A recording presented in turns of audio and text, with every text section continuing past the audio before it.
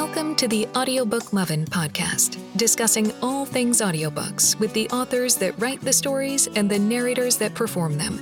Brought to you by Viviana, Enchantress of Books. Hi, everyone, and welcome to Season 2, Episode 10 of the Audiobook Lovin podcast. My guest today is narrator and author Karen White, a.k.a. Karen Gray. Welcome back to Audiobook Lovin, Karen. Thank you. I am so happy to be here and hang out with you. Yes, thank you. For those that are new to the Audiobook Lovin family, Karen has been a bit of a staple of sorts to the Audiobook Lovin series, which is a month-long event that happens in June, aka Audiobook Month, and has provided some fantastic insights and behind-the-scenes information that I will include all the links to in the post for this episode for you guys to catch up on. So because she's been a guest before, we're not going to chat about processes or accents or routines because again, we've talked about those in the past. So today we're going to be catching up, and it's been going on, what's been going on in Karen's world since we last spoke. But with that said, for those that may not know you, why don't you share a little bit about yourself and how you became a narrator and how long you've been narrating?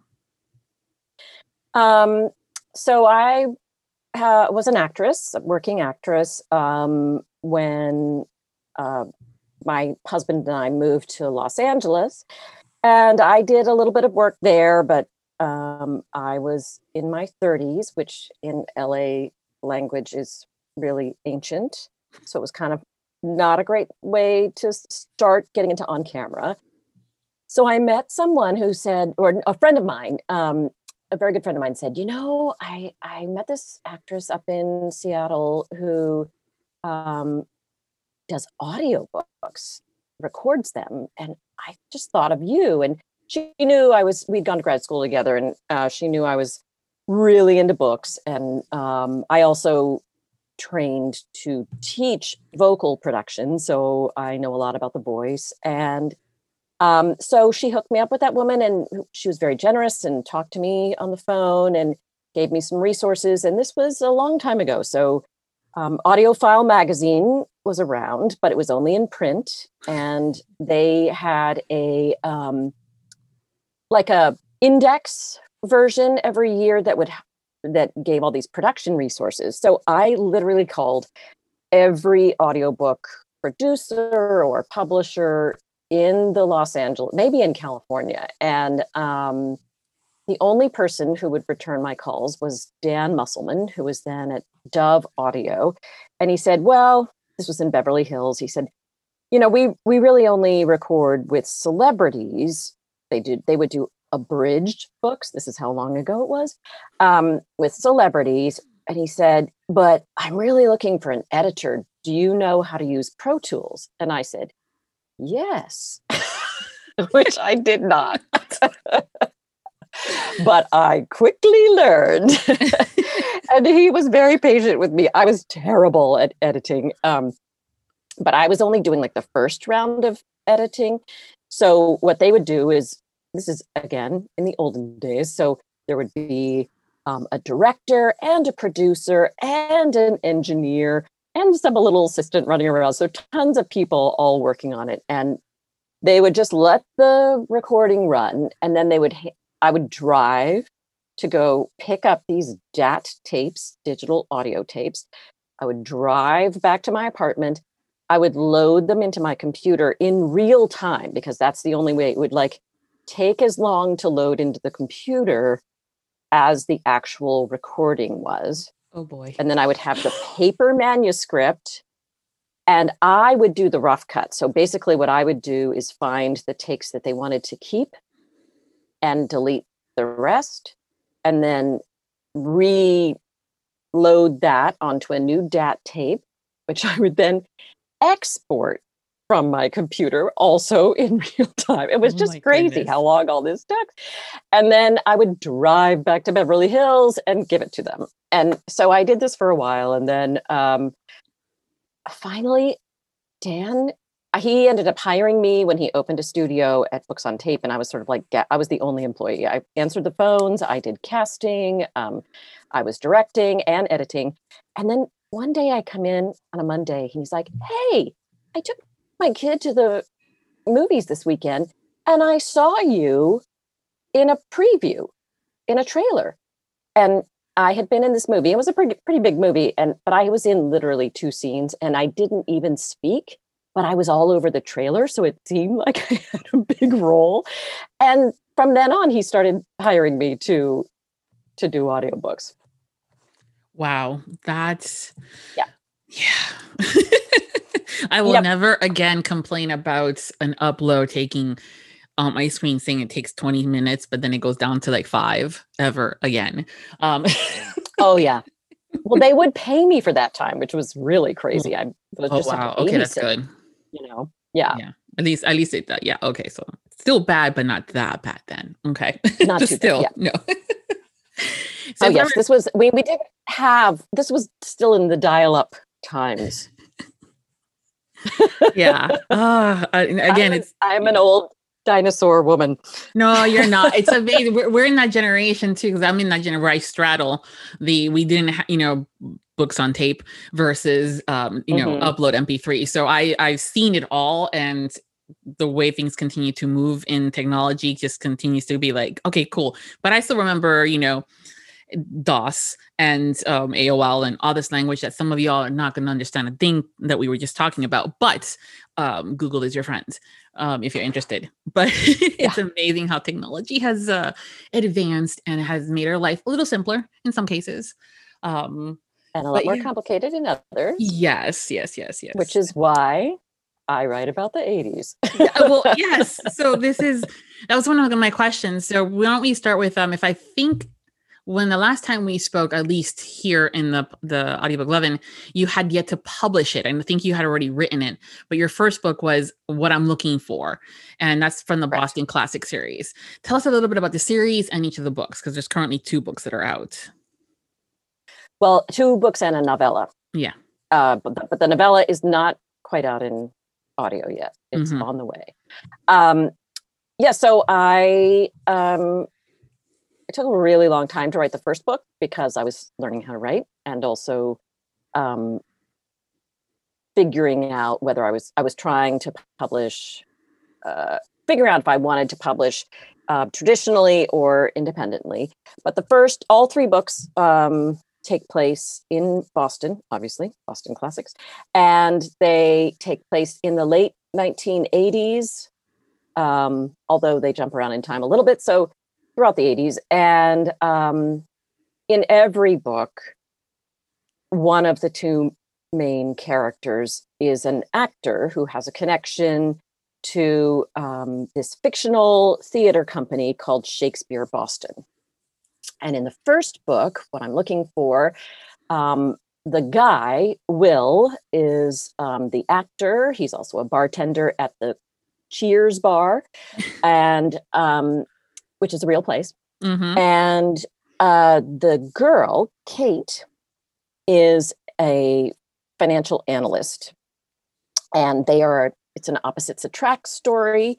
They meet when she is talked into going to his bar for a sort of meet and greet with the sales guys at her firm. And they have kind of they're interested in each other, but definitely know that the other person is so wrong for them from the beginning. But fate just keeps bringing them together, and then, they work through it all, and there's a happy ending. And then the second book is called Forget About Me, and it takes place. So the first book is in the spring and summer of 88. The second book is in the late summer and fall of 88. And the guy is the actor in this book as well. He's from Boston, but he fled Boston in the middle of his senior year of college, and when there was a tragedy that happened, and he went to LA and sort of fell into being a model, sort of like a Calvin Klein-esque company. So I don't know if anybody, you can definitely Google Marky Mark. Calvin Klein underwear ads. Yes. Or just go to my Pinterest page and you can see lots of them. So he's like a internationally famous underwear model. And it's a second chance love story with his best friend's little sister, whose name is Lucy. And she was also affected by this tragedy. And they are brought together by a dog who shows up on his doorstep. And he takes the dog to the vet practice where Lucy used to work, like as an intern before he left. And she now works there full time as a vet tech. Wow. So then they work through their story. And then the novella is called Like It's 1999. Mm-hmm. And this one actually does not have. These people are friends with all the people we know from Shakespeare Boston, but neither of them are actors. So I lied already about how these things work because I didn't plan to write this book. In the first book, Kate has this very trying work relationship with this guy who all the women at their firm call Hot Steve behind his back, but she accidentally calls him Hot Steve to his face. And so he's kind of a jerk, but my editor talked me into giving him enough backstory that he wouldn't be a total jerk, that we kind of get why he's a jerk. I mean, he's really just a man whore, and he is, he's called Hot Steve for a reason. So people really loved him. And so I had an idea for a holiday novella. Mm-hmm. And I decided to hook him up with Kate's best friend, her roommate through college, who is Korean American. Her name is Alice. And she works in PR and she's kind of a party girl. And so they're kind of two sides of the same coin. But their story is kind of it's very much a When Harry Met Sally kind of thing, where they're definitely attracted to each other, but there's so many different reasons why it can't work, and it doesn't work, and they marry other people, and it goes on for like 10 years. Oh, I wow. fit 10 years in a novella. But then, of course, they get together in the end. Yeah. It was like a second chance kind of a thing. It's amazing when you guys write these stories and provide us so much information and details, and then you realize I want, you think, oh, I want more. And you're like, no, dude, it's a novella. That's it. You got all the info. You got the HEA, but I want more because we love this. Yeah. Mm-hmm. I just had the idea for the structure of it. Mm-hmm. And it takes place over 4 New Year's Eves. So it's a holiday novella, but not Christmas.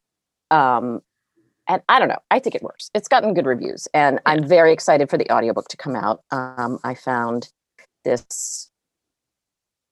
narrators who were new to me, mm-hmm. but who are just perfect for the roles. Cindy Kay is, she is Asian American and kind of new, but I think she's been a voiceover actress for a long time, and she's great. And then Ryan West, who I have not heard of, but he does have a following. Yes. And he just sounds like Hot Steve to me. He does a lot of Southern books, mm-hmm. but he's not Southern. So, yeah. Cool. Have you officially announced the casting for the novella? Because I don't think I haven't seen it, but social media. I don't. I have not officially announced it because this is partly my stupidity, my learning on the seat by the seat of my pants, and Audible's difficultness. But I don't have a release date, so I'm just kind of waiting to see when it's going to come out, And I could get one, but it's going to be at least a month away, and I don't want to wait that long. So it's out in terms of some reviewers have had it, and people have been posting on Instagram and Goodreads, mm-hmm. but we don't have a release date yet, so I haven't officially announced it. Got it. Yeah, no, that's good. I think I've listened to Ryan, but not I can't really recall. There's so many great narrators that you're like, did I Yeah. listen? Oh, yeah, should maybe. But I know of him and I have heard his voice. But Cindy is new to me too. And that's usually when it comes down to the narrators, I always say need to romance, because many of you guys have been in the voiceover business doing other things, whether it's corporate or, some have done anime and things like that. And then I just need to romance as a genre, but they've done books in other genres. So it's always fun to discover someone new too. It's always like, yay, someone new. So being part of the audiobook world as a narrator, and now we're switching gears to being the author and you're writing the story. What made you decide to have the series set in the 80s? Well, a couple of things. Initially, I wanted to write about being, I felt like there are several romance books out there that are about celebrity actors and people in the movies, but there are very few books, romance books or even books about just being a regular actor. And so I wanted to write about that. And Boston is also underrepresented, I think, in the romance world. But it's one of my favorite cities because it is a city, but it really feels like a bunch of college towns smushed together, or small towns smushed together, because it is. You just kind of go from one town to the next to the next. So, and the 80s and early 90s are when I was there working as an actor. So that was the initial impulse. But as I started working on it, it's also what I wanted to go take readers, whether they were alive then or not, back to what it was like to date without cell phones, without apps, without the Google. I mean, you couldn't look people up. There were personal ads in the newspaper. But you couldn't, we had answering machines, but we did not have this instant and incessant forms of communication. So I kind of wanted to, what was it like to date back then? I wanted to sort of bring people back, and also because our world has just moved so fast now, and some great things about that, but some not so great things about that. So I also wanted to invoke a nostalgia about when times were simpler. But at the same time, I wanted to really point up the fact that some things were really not so great then. And in the first book, right off the bat, you get the sexual harassment that happens to Kate at work.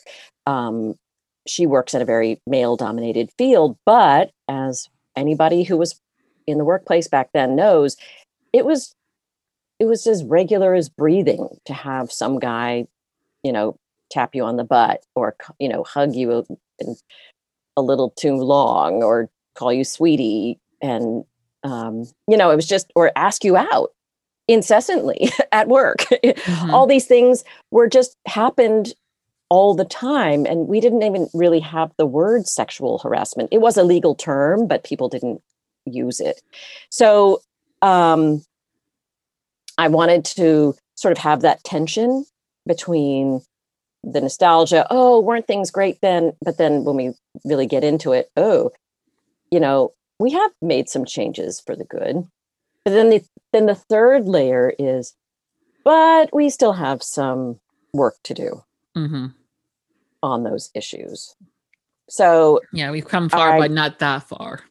Not far enough. Yes. Yeah. So I've had a lot of fun playing with those things. And then also, the 80s was a really silly fun time in terms of pop culture and fashion and just color and hair, music. And so then I also have, each book has kind of different little themes woven through.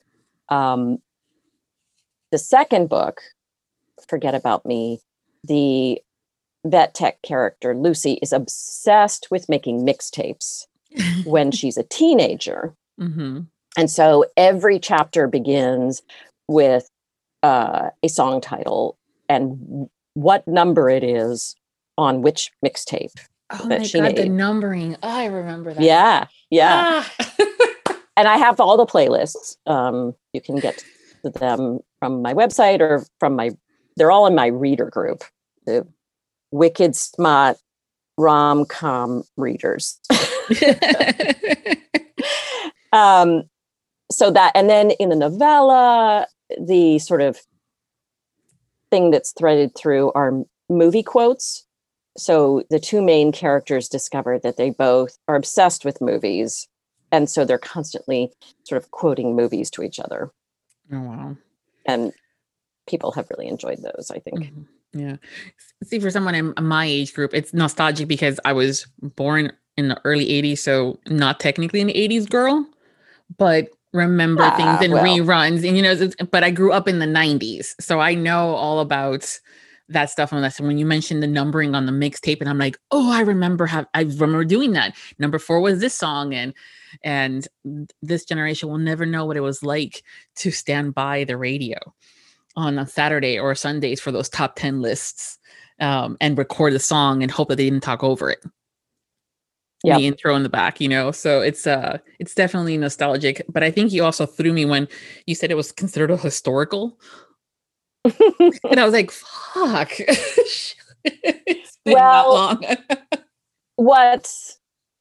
The way that I came up with that was that when I was in the process of writing the first book and when I was sending it to agents and editors, I was also, I entered it in a bunch of contests through the Romance Writers Association, which I no longer am a member of, but then I was. And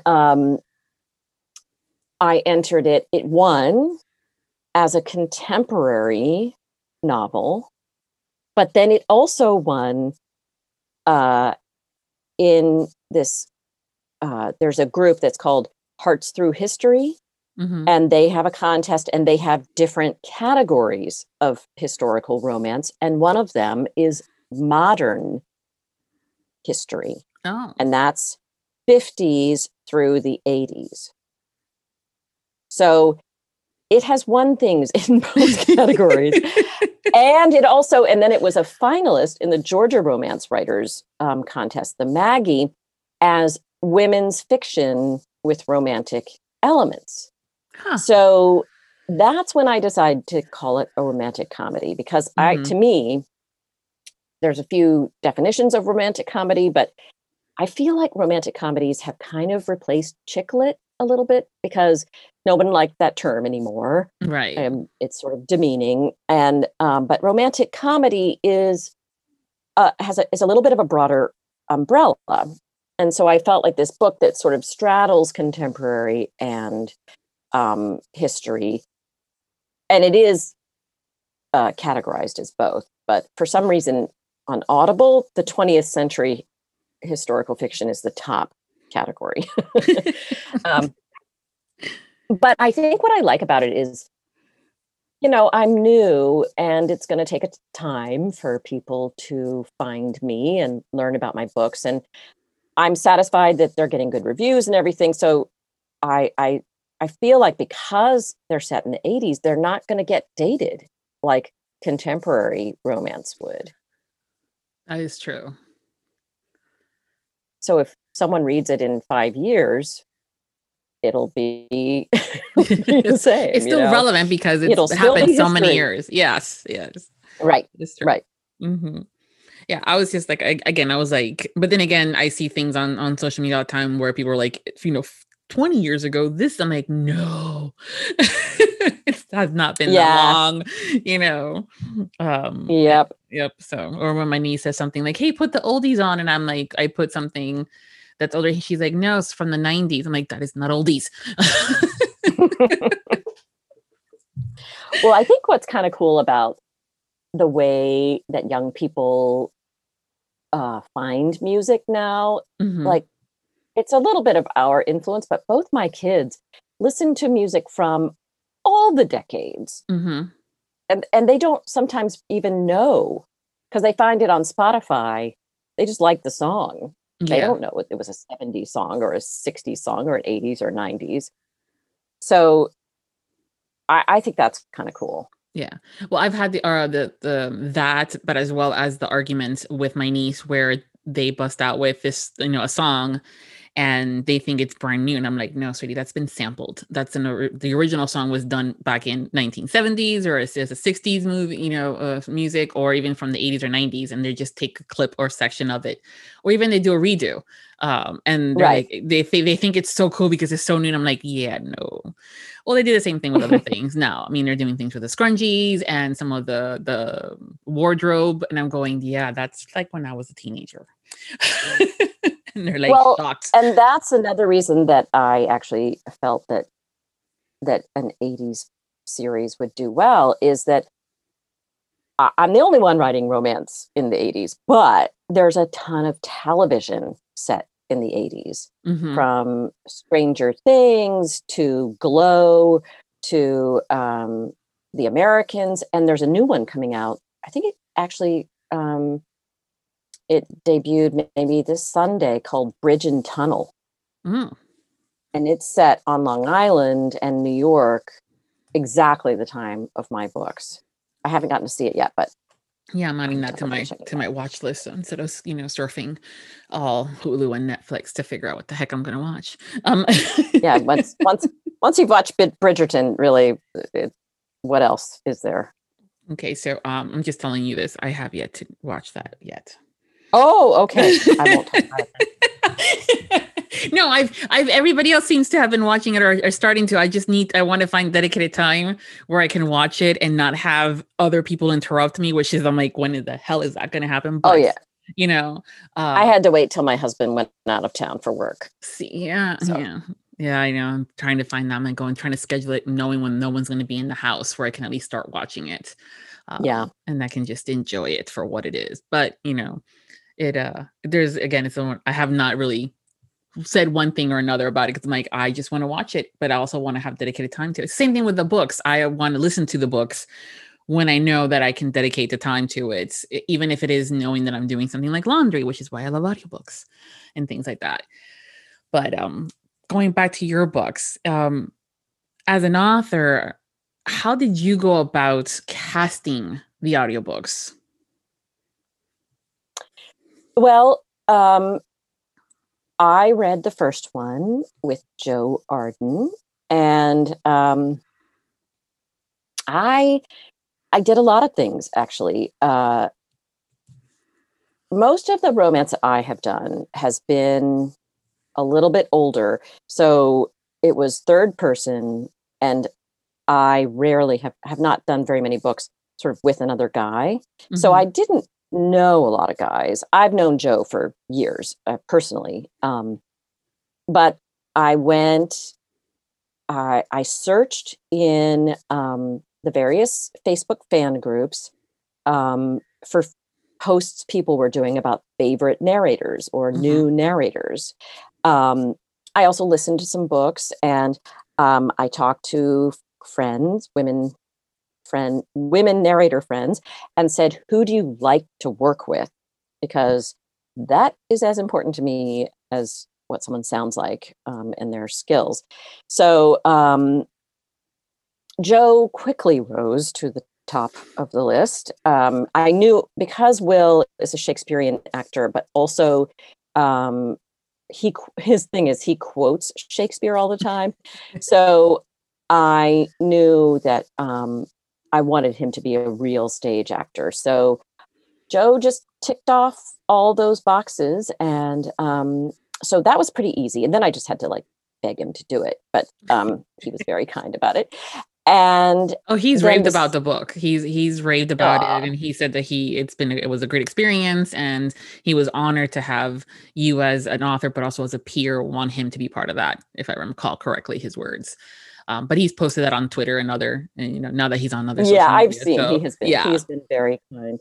And he was great. He was perfect, I think.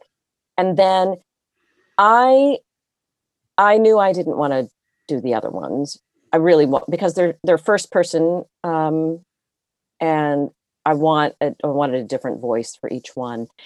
So I had been thinking about Emma Wilder, who I've also known for years, as Lucy, for a couple reasons. One, she's from Boston, and Lucy is from this town, Arlington, and her whole family is a little bit more working class Boston. So I knew Emma could do the accents. She is awesome with all the Boston accents. Many Yes. people don't know that there are many.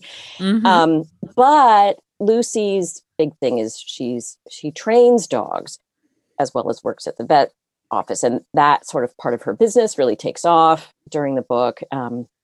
She trains the found dog to be in a play with Ben, the hero. So I knew that Emma, in her early actor life, had been a dog trainer. And so I had been thinking about her doing it for the whole time that I was writing it. But the guy, I had to go back to my list and re-listen. And then I found this guy, Brian Polino. And again, as soon as it's like I listened to the clips and, one will just hit me and it'll be like, oh, that's him. That's him, So I contacted him and he was so great to work with. Unfortunately, as you know, I think he passed away tragically. So at the end of our process, I was actually trying to contact him about doing an extra couple of pickups because he had pronounced something wrong. And he didn't call me back. And then I found out that he had passed away that weekend. And that was hard. I felt, I wasn't even sure if I should release it, but he had talked to Emma and he told somebody else how much he loved working on it. And he had texted me and emailed me a couple of times saying the same thing to me. And then what I did was I wrote his parents and I asked for their permission and they were great. So I released it late because of that. But I feel lucky that he did it. He was so talented. And I have a screenshot of that text so I can go back and look at it. Oh yeah, I know Brian was such a wonderful human being, and we lost a great talent in the industry, but also in the world as a human being again, when we lost him. And I know that you had shared that you had cast him for that book, and then when news was shared of his passing, I was like, oh, because I know there was also talk among other authors about that have yet to publish books that he had narrated. And they were talking like, should we not? I love the fact that you reached out to his parents because his parents had shared that this is something that he loved to do and that he would want the books out there. So I was happy that you did publish it. And he was so talented. I loved his voice. He just, again, was awesome. It was a tragic loss for us. Yeah. You mentioned the novella again, and as far as Cindy and Ryan being cast, did you have that same spark when you heard them in the auditions? Or yeah, I actually found Cindy in an article about Korean American writers and books and narrators, and there was a number of them. So I went and listened to them, and she was the only one really doing romance. I mean, there are other Asian American women who do romance, but who was in that group. And there's just something kind of flirty and smart.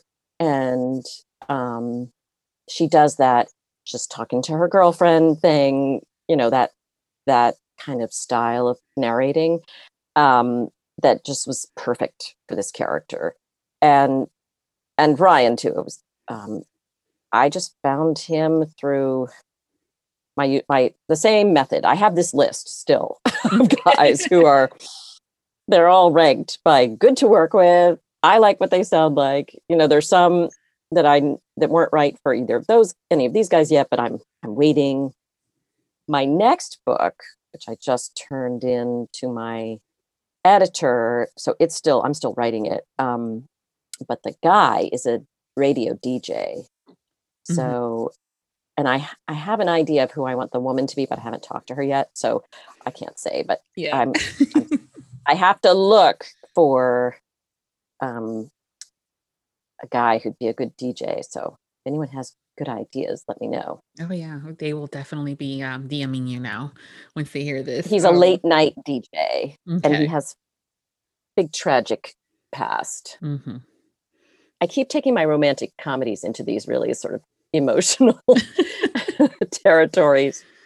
Well, they say, it's been said that, a lot of people that are funny it's a way of coping, the coping mechanism.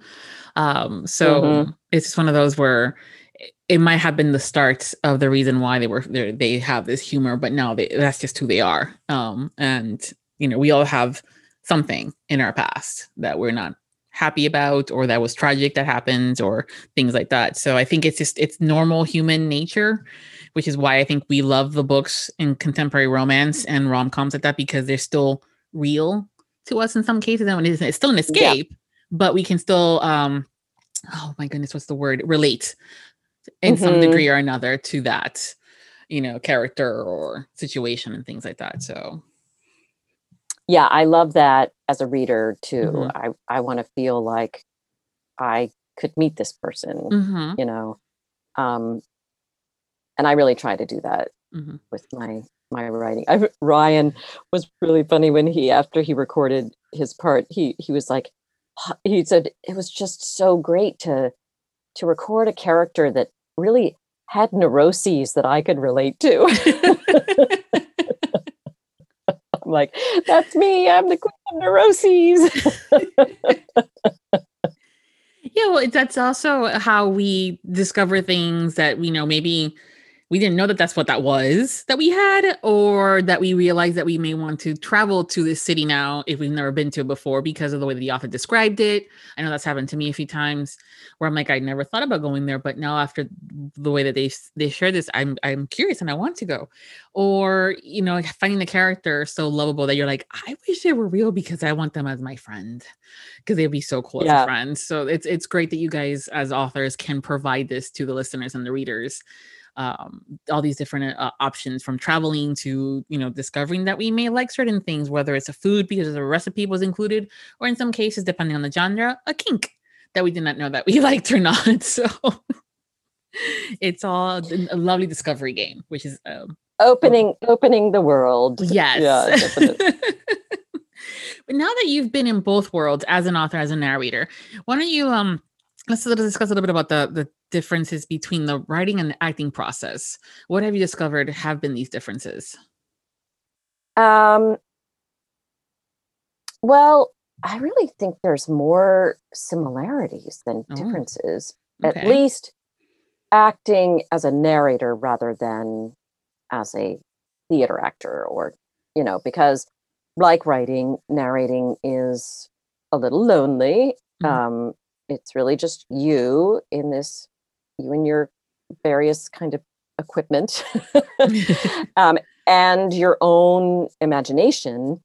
I think they both require a similar discipline, in that just getting yourself to the keyboard as an author and getting your butt in the chair for both things, just getting yourself in front of the mic as a narrator. But the hardest thing in both for me is figuring out that good enough. And I think in narrating, when you're a theater actor, or even I did a lot of improvisation, and even the on camera stuff I did, you have a lot of rehearsal or different takes to sort of find it, and you just don't have that luxury with audiobooks. You have to sort of get yourself to a place where you're on and you go. And so similar, I think writing is a little bit more like rehearsing in that you just have to show up every day and do it. And some days you're writing and you know it sucks and you're like, it's okay. Just have to get it out. Just have to keep moving forward. And then, you come back and the next day and you're like, and it just goes and it flows. But you go back to both of those things and there's problems and they're good things. So everything you write, no matter how it feels, there's stuff you're going to keep and stuff you're going to throw away. And I think that's the same with narrating too, and all forms of acting. The main for me, yoga and meditation beyond my acting training have been the things that have prepared me to do this, because for both narrating and writing, it's about finding that flow, and the way to find the flow is to be present. And again, just showing up. And that's what yoga and meditation are about. Every time you sit down or stand on the mat, parts of it going to be great, parts of it not going to be so great. It's going to be different than it was the day before. All these things.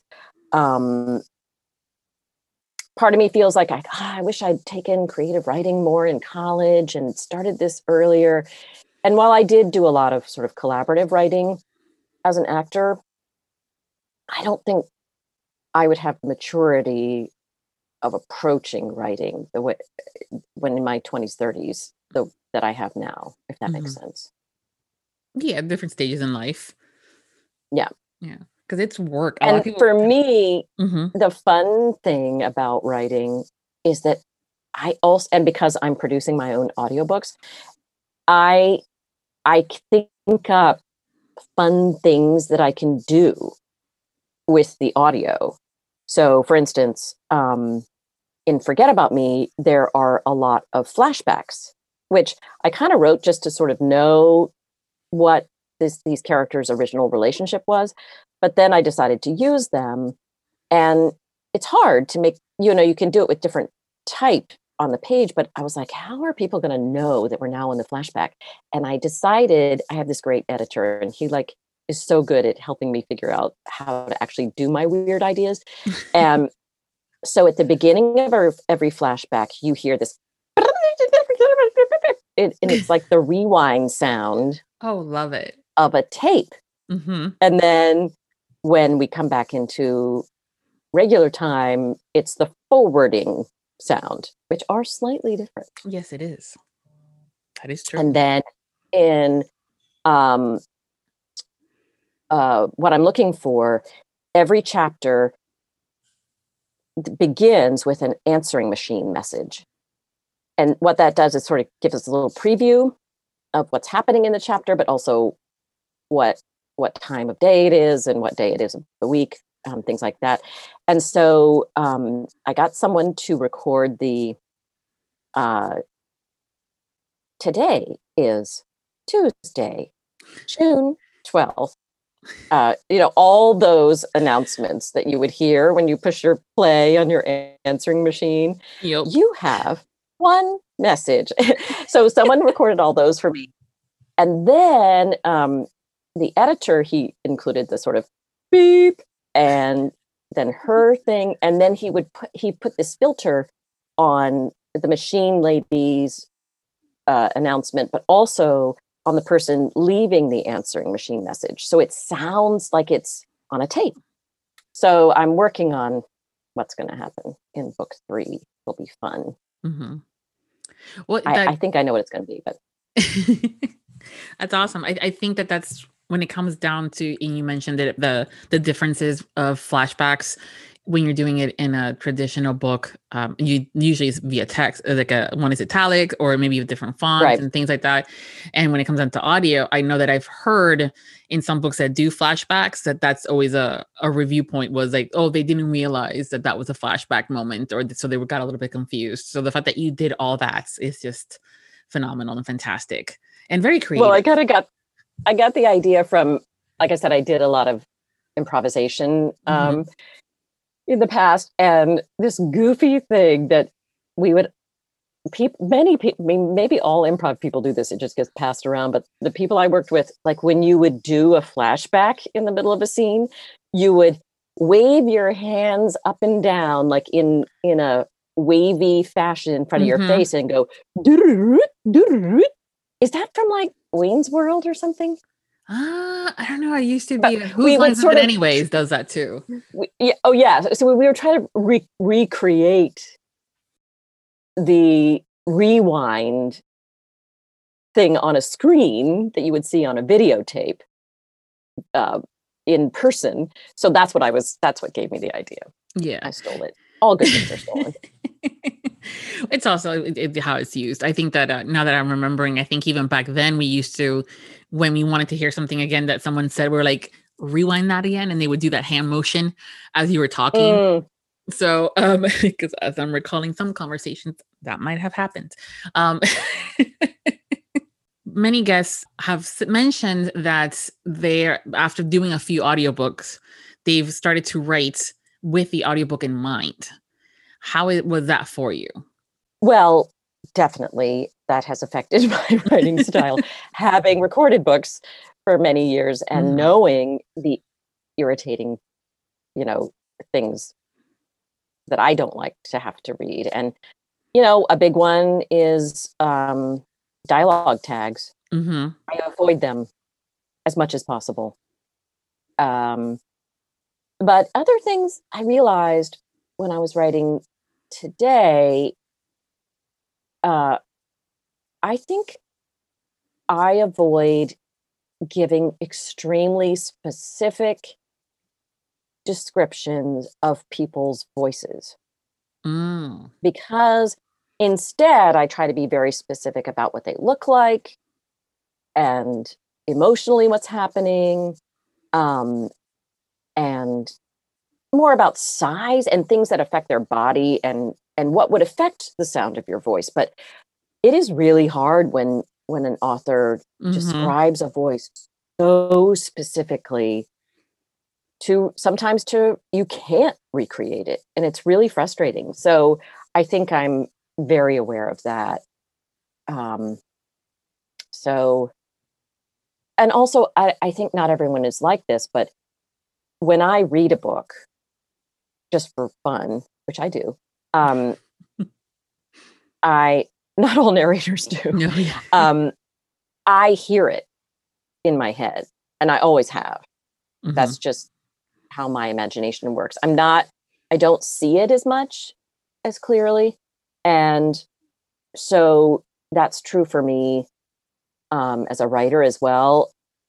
I tend to write dialogue first because I hear it. And then I'll go back because I have to really work to see it, to write in the stage. Not the stage direction, but I guess it is stage direction, sort of what is happening physically between the people, or where they are in the room, what is the room, all those things. Interesting. I know I've said it. I know others have said it too, about how when they read a book, they see a movie in front and they see it. I never really thought about hearing, because when I'm reading something, but I know that you're narrating it or Joe is or someone else, I hear them in my head as I'm reading. So that's also a little weird sometimes. I'm like, it's because you hear them in your head, but I've never heard it where you as a writer hear it before you actually see it. So that's interesting. But that's just me, I think. Yeah. That's how my imagination works. And then before I see it, I kind of feel it in my body. That's just stronger for me. Emotional. I feel the emotions. I must look really weird because I think I start like moving around in the chair, or my face makes different expressions. Yeah, but we see that with all types of artists, whether it's the musicians, sometimes when they're drumming or they're on the guitar, there's some, they'll do some, face, structures and things like that they're different, or when they're painting and things. I think it's just trying to get that feel of what you're trying to project as far on the paper or on the painting or in the music. I actually saw someone posting today about asking if other people sort of mirrored characters' expressions and actions when they were listening. Oh. And a bunch of people said that they did. Yeah. But I can see that. It must look so weird if, you're like listening in the car and someone looks over and you're just acting it out with your... yeah, stuff like that happens when you're like, they said what? Wait, what? Ooh, whoa. And then you're like in the grocery store and you're going, or you stop moving because you're so intense. Like I know that when I was doing the day job, it was Cubicle World, so I had the earbuds in my ear and I got to listen to all these books. But sometimes as you're doing a spreadsheet, you get so involved in the book because it's that intense scene or there's, some sexy time that's about to happen and you just stop what you're doing. And then you're like, oh, I have a deadline. And you have to go back to typing. And you're like, I think I need a break from the audiobook. But, I've had friends share on Twitter and other places that they've been grocery shopping and they just have to stop because they realize that they've been in the same aisle for way too long and not grabbing anything from the, shelves. They're just staring blindly. Like, are you okay? And like, the cans. Yeah. We heard when the first book lovers convention that was in New Orleans. You did not go to that, right? No, not the first you? book. Well, I had gone to when they used to be the RT Book Lovers Convention. And right. I remember we did that panel there. Yeah. Well, a bunch of us, small group of us went to Book Lovers when it was in New Orleans. And this woman told this amazing story about when she was listening to a romance novel at work on Bluetooth earbuds. Oh boy. And she worked like in a room with a bunch of men who were all drafting at tables, and somebody needed her. So she just walked away from her phone with the Bluetooth still in. And she did not realize that when you do that, it just starts playing on the phone on speaker. Yep. And she comes back and like every guy in the room is crowded around her desk listening to this really intense sex scene. And they were like, are they all like this? I thought that was the best story. Oh gosh. That's actually one of the better ones. Usually it's I was in the car and then, it's happened through drive-throughs or another office situation where the Bluetooth got disconnected and you have to, quickly scramble to get it to stop, because that's also when that doesn't happen. You're like, where's the stop button? And it's hiding just to torture you. Yeah, because it's in your... your lock screen. Yes, or something. And then, but I know that it's happened to others in their cars, drive-throughs, grocery stores, work environment. It's happened, I guess, wherever it could happen, it has happened. The reactions have always been mixed and interesting. But that one, I think that's going to be one of my favorites to reference, because that's a funny one. It's one of the things I do love about the book cons and going to them. So I'm really hoping that we'll get back to that, be able to do that, is that sharing of stories sometimes when you get to meet you guys as the narrators, because I love that you guys have been going to them more often. But getting to meet you guys and having these stories where like, you were listening to you and blah, blah, blah. And then this happens, and kind of realizing that people are listening to you guys from the, even though you're in the booth by yourself, we get to hear now this final work. So you're not that lonely at the end. Yeah. I mean, so many of us come from live theater where we are used to that immediate feedback. When you say something funny or you move people, you can hear it, and it is nice to get. It's lovely. It's to get the feedback that people actually do listen, and and that they have positive experiences. Yes, laughed out loud, and or in some cases gotten through. I know that I had one friend that said something like, yeah, that audiobook really got me through that boring meeting. And I'm going, you were listening to an audiobook during a meeting? They're like, yeah, we were on mutes and we were just, could have been done in a memo, but how I'm like, oh, I get those meetings. Yeah, got it.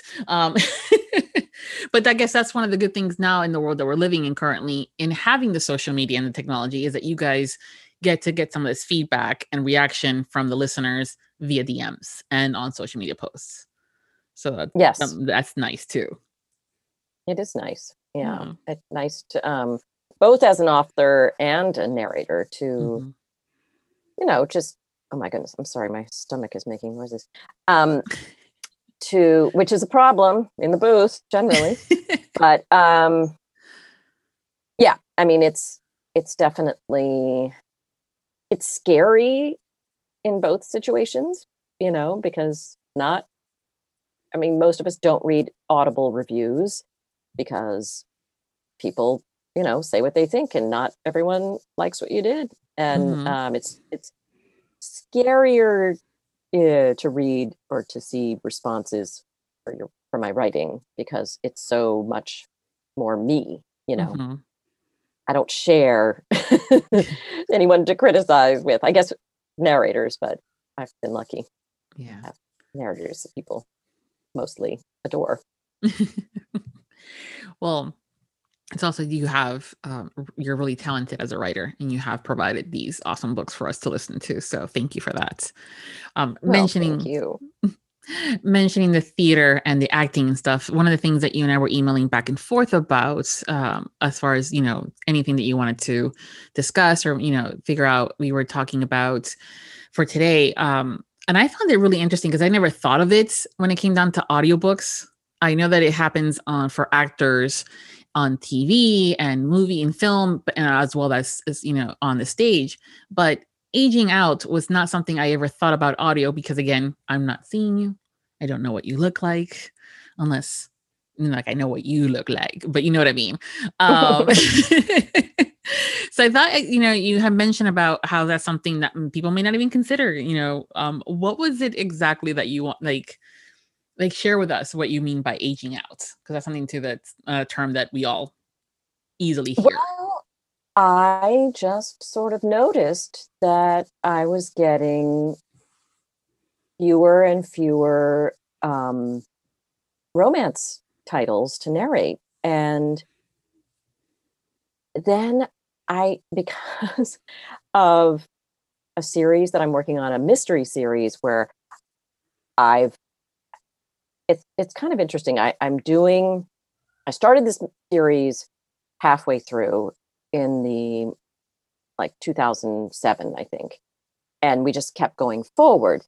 But then the publisher acquired all the earlier books, and there's about 15 of them. So I've gone back to the beginning.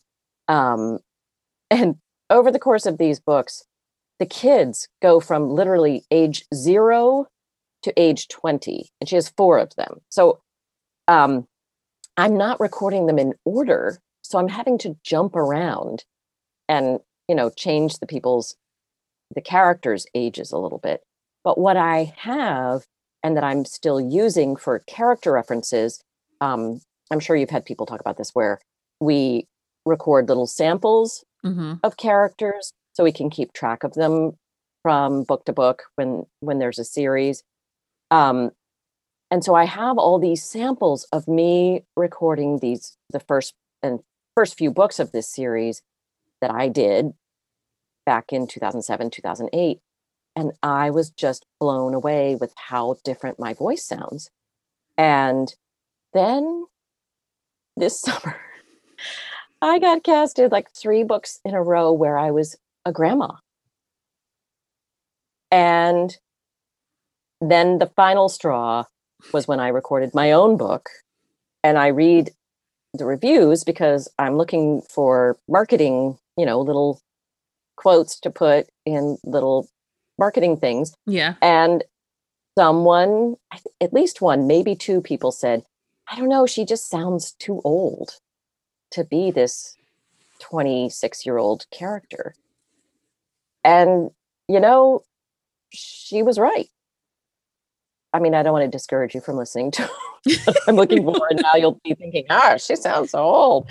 But I think it's just little glimpses for the most part. But, your voice changes over time. And there's parts of my range that are no longer available to me.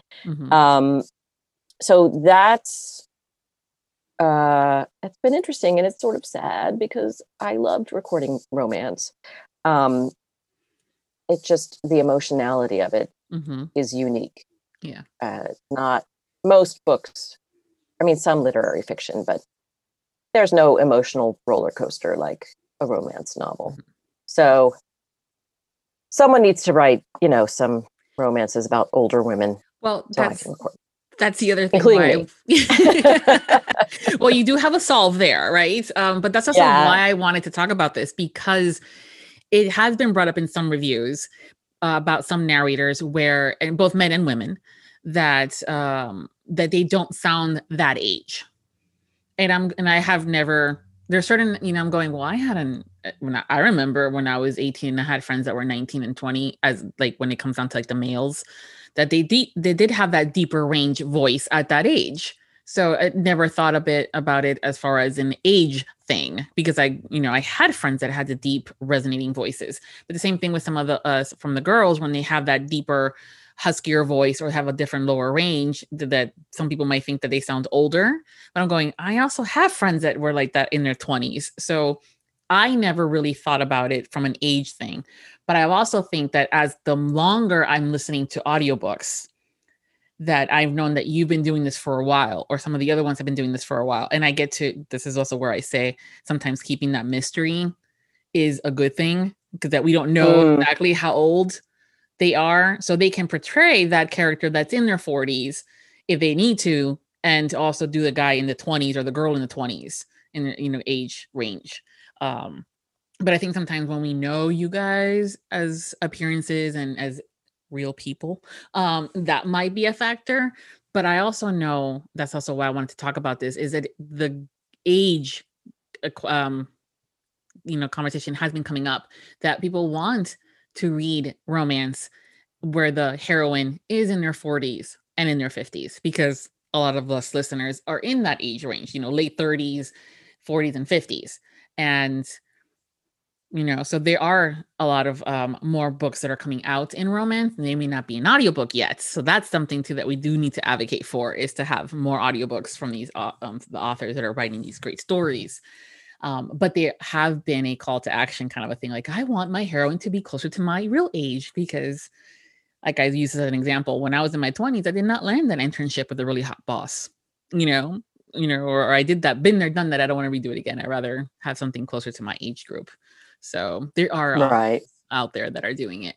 But again, I never really thought of it from an audio perspective, because it's audio. I don't know what you look like unless I do, So then I use my imagination. So you tell me that you're the hot blonde with a 6-pack. Great. That's what you are today. Tomorrow you'll be somebody else.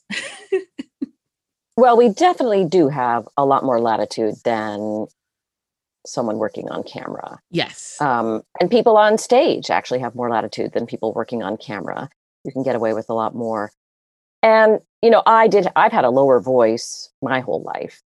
But I also didn't play ingenues when I was younger. I was always the funny one. I was never the love interest on stage. So I think it's a little bit my voice, but it has just gotten even lower. Yeah. Yeah, I mean, I've never done children's books except for Mrs. Piggle Wiggle, which is sort of an odd little genre to itself. And I think for some women, they have that sort of childlike sounding voice, and that's a limitation as well. But and guys, but yeah, it's I'm a little bit sad about it, but it's also, I'm fortunate in that half of my work is nonfiction, so having a voice that sounds more authoritative and sort of more gravitas, that really serves that. So, and I love doing it, but I always liked having my little romance dessert. Well, now you can provide that dessert in a different platform, different format as far as you writing it for us. That's what I'm doing. Yeah, because again, like I said, there is interested. We do want that older heroine. Yeah, I do have an idea, but I won't be able to record it because she's African American.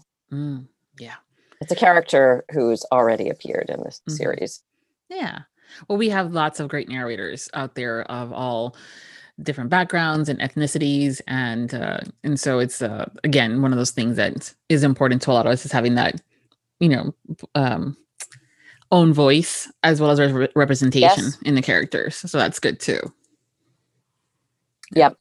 And it's that's another tough thing for as a writer. I want to create a world that is full of people like, the theater world was when I was working in it.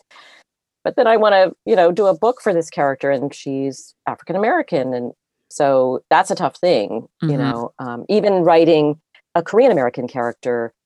She is based on someone I know and who on my college roommate, and she spent a lot of time with me on the phone, telling me her stories, which I stole, but also then reading the book as a sensitivity reader, and letting me know, in her opinion, there was nothing offensive or upsetting. I was glad about that. But I think that's important, if it's not my own voice, that I work hard to bring other people into the process that help me make it accurately representative. Well, I think it's the same thing if you're writing about a skydiver or a firefighter and you're not either one of them or have ever done it. It's to get those terminologies and to get some of those stories. It's the same thing when it comes down to heritage and ethnicity and culture, because that's the other thing too. Yep. It's important. So I love the fact that you're doing that and you're bringing other people in to have these conversations and to check that this is still a good thing and accurate, because otherwise we're going to be like, that's not how we do it. And that's fun for me too. I mean, I had long conversations with friends and family members who were vet technicians. The character in book 1, who's a financial analyst, is based on a friend of mine experience. So many things, so many details. She was like, you can't put me in the acknowledgements. I'll get in trouble. I know you love me. People will know. Yes. It's me. Yeah. And they'll be mad. Yeah. It's like, I know you love me. You don't need to put it in writing. Thanks. Yeah. On a little bit of a lighter note, because that's a topic that's extremely important, but I know that we can probably talk about it for hours and bring other people into the conversation too. So that might be a good thing for some. That would be a great, a big conversation. Yeah, that is something too that I do want to do in a world where right now we're not doing panels and conferences to have these kind of important conversations, is to use the podcast to be able to have some like these roundtables conversation about different things. And that it's important in our world that we live in now, and especially those in the audiobook industry. And as listeners that have, we're part of that community as listeners. And so that's something that I'm working on for this year, is to figure out a way to do that. So I'll get with you on that, because it is important to me. And I'd love to do that. So I will get with you that off link. Yeah. But as a narrator and as an author, one of the things that both have in common are words. So what is your favorite word? Hope. That's a nice one. And what is your favorite curse word? Fuck. That's a good one. Shit as a close second. Oh, okay. Yeah. Both of them are so, interchangeable as far as, this using them as, nouns and all this other fun stuff. I know that, that's always a good thing. Well, we've reached this part of our segments that it's the game time. And one of the new games that we have that are playing with our guests is Two Truths and a Lie. This is where our guests will tell me 3 things about themselves, of which 2 of them are facts and 1 is a lie, and we have to guess. And I say we because the listeners are playing along with me. At least they are in my head. talk about that, Viviana. Yeah. Another conversation to have offline. Yeah. So if you're ready, we can start with you telling us 3 things and have us figure out which is true or not. Well, I just have to say that I love this game because we played it with our kids at the dinner table for years until I somehow revealed, without realizing that it was a big revelation, that it was actually suggested by a parenting psychologist as a way to get kids talking about their day. And they felt like for years we had been manipulating them. But we still play it. Okay. So I love this game. All right. So 2 truths and a lie. Okay. One is I have been narrating audiobooks since 1999.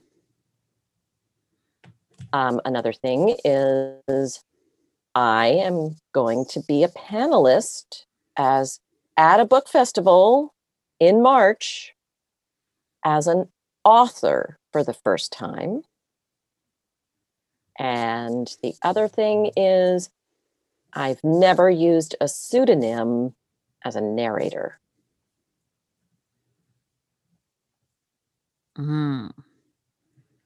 Okay. Tricky. Yeah, because you're going. I'm tricky. I like to call it creative. Tricky. Okay, fine. Tricky. I'm good at this, let me tell you. Yeah. Many years of playing with the children. Yeah. Which gives me an idea for my kid. Let's see. So narrating since It really works. Yeah, you have to tell me how that's actually a way to talk about the day. So we'll talk because we do it. If you do it every day, it has to be something that happened that day. That's true, because that's like, what else can I tell you, Mom? Right? Okay. Right. That makes sense. Thank you for that. So now we also have something educational that we can do, even with our friends, just to see how they're doing. So yeah. Yeah. Let's see. So narrating since 1999, panelist as an author for the first time in March, and never used a pseudonym as a narrator. Okay. So I know that narrating since 1999 is a truth. Probably read my bio. I didn't think about that. Well, a good host will do that. But a panelist as an author for the first time is very plausible as well, but also March. And now you didn't, I don't think you specified specifically if it was in real time, like real person to person versus virtually, because those are happening too. So I think that's a truth, which means that the pseudonym is a lie. I think you've narrated under pseudonym. Are you asking me, or are you making your choice? I am making my choice as a pseudonym, never narrating as a pseudonym as a lie. You have won. Yes. I used a pseudonym for a couple of romances early on, and then I was like, fuck it, I'm not doing this. Yeah, but nothing to keep up with. Yeah. But I've used a pseudonym a few times for titles that veered into political territory that I wasn't comfortable with, or that I knew were going to get a lot of like viral attention, and I just didn't want to be associated with that. Yeah. Well, lots of different reasons why anybody would want to use a pseudonym. All valid. Yeah. All valid. But tell me about this panel that you're doing in March.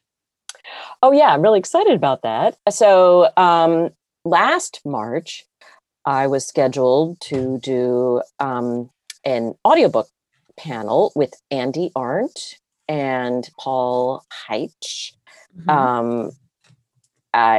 The Virginia Festival of the Book, which is in Charlottesville, Virginia. And all of us live kind of near enough there that we can drive and, stay overnight and everything, but I have family there. And I had done that festival before quite a few years ago. So I was very excited about it. But then COVID happened. So that festival was canceled. But this year it's happening virtually. So we're able to add another narrator,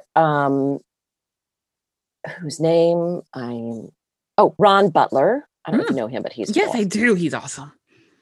So we're doing an audiobook panel for authors. So to talk to authors about how to get into audio or how to manage their audio. Mm-hmm. And I mentioned to the organizers that I had published a couple of books. And so they put me on a romance panel as well. That's awesome. Congratulations. As an author. So I'm doing 2 panels, Mm-hmm. both of them obviously virtual, but live. And the cool thing is, I mean, this is a great book festival anyway. The town is really supportive and it's integrated with their schools. It goes on for like a week and a half. Yeah, I've heard of it. But now it's anybody can go because it is online. Yeah. And you can either watch it live, or you can watch a recording.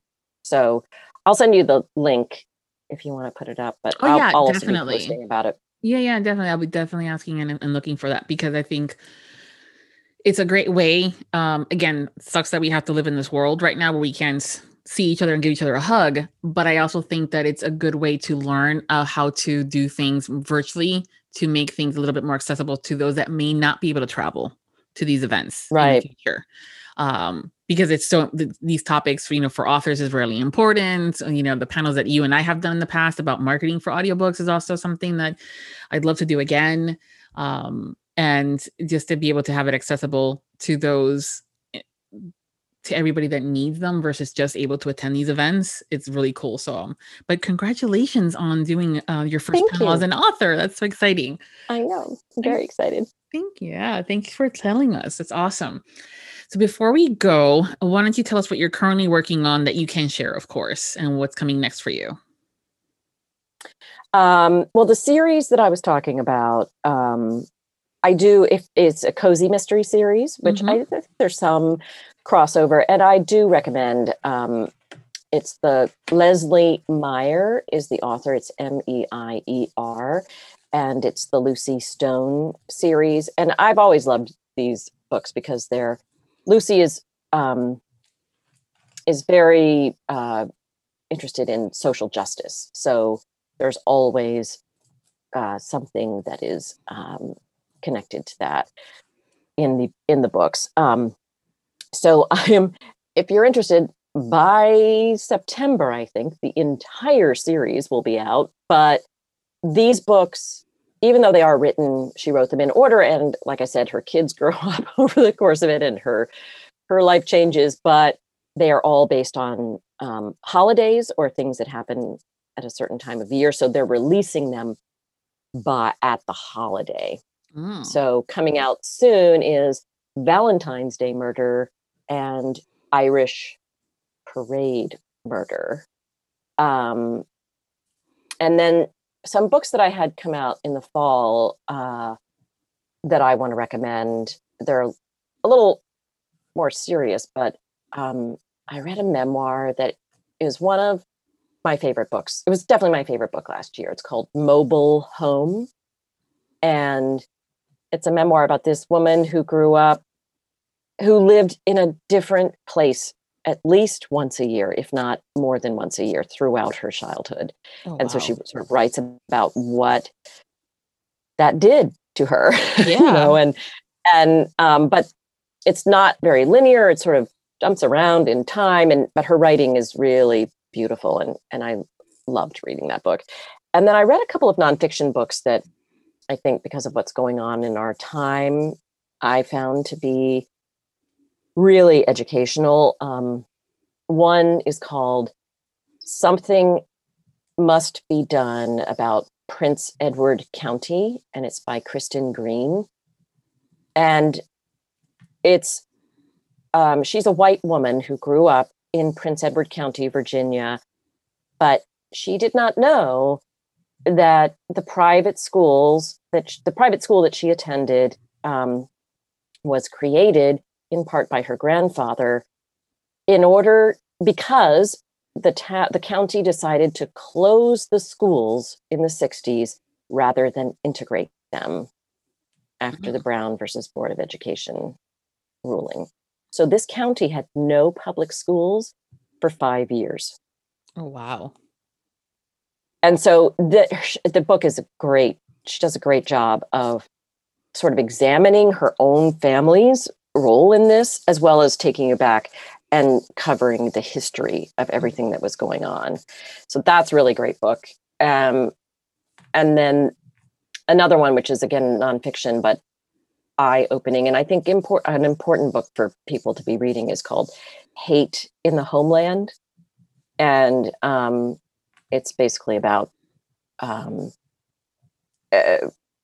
extremism in our country that we all are becoming more and more acquainted with.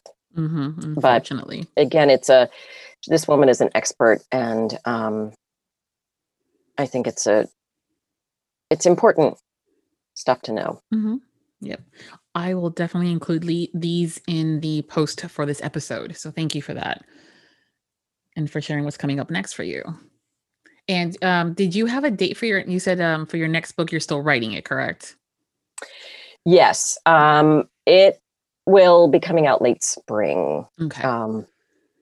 But I don't know who's narrating it. You'll keep us posted. I think I have an idea. I will, yeah. Yeah, you'll keep us posted. Let's have a name. It's called You Spin Me. And again, it's about... I love that song. So all my titles are parts of songs of the times. If no one noticed, now you know. Yeah. So this one is about a DJ and a dancer / actress. So that spin thing is multiple references. Yes. That's awesome. Now I'm going to have that song stuck in my head, which is a great song. So that's okay. Thank you. Yeah. A lot of music in these books. Which is perfect. Well, thank you so much, Karen, for taking the time to hang out with me today. It's been a pleasure as always. If you're not following Karen on social media and basically wherever she's at, don't wait another minute to do it. I will include all her links so you can find her easily in the episodes. And come say hi. Yes, definitely. Yeah, that's another thing. Don't just follow, but interact. It's, it's important, and you get to know the authors and the narrators better. So it's important. They're fun individuals. You can find the links on this episode's post at Viviana, Enchantress of Books. Thank you. Bye. And until next time, happy listenings. A heartfelt thank you to all of our Audiobook Lovin' podcast Patreon. Special thanks to Jen Franklin, Brittany Cottingham, Leanne Schwartz, Christy Reitz, Mendy Summer, Jesse Stafford, Chrissy Font, Rhonda Pezzarello, Evelyn Clarisi, Michelle DaCosta, Emily Dye, Michelle Bestard, Farah Blair, Candice Platel, Carol Liebner, Bethany Crane, Teresa Martin, Jennifer Mirabelli, Kaylee Loring, Victoria Butler, Alyssa Prendergast, Rula Hart, and Carrie Wallace. The Audiobook Lovin' podcast has special Patreon access levels. Join today to receive early access to podcast episodes, exclusive content with our guests, and much more. Support the podcast by becoming a Patreon at www.patreon.com/audiobooklovin'. We thank you for your support. Thank you for joining us on the Audiobook Lovin' podcast, hosted by Viviana, Enchantress of Books. For links and more information discussed in today's episode, previous podcasts, or the Audiobook Lovin' series, please visit our website, vivianaenchantressofbooks.com. If you enjoyed today's episode, please leave a positive review wherever you listen to our podcast. Until next time, happy listening.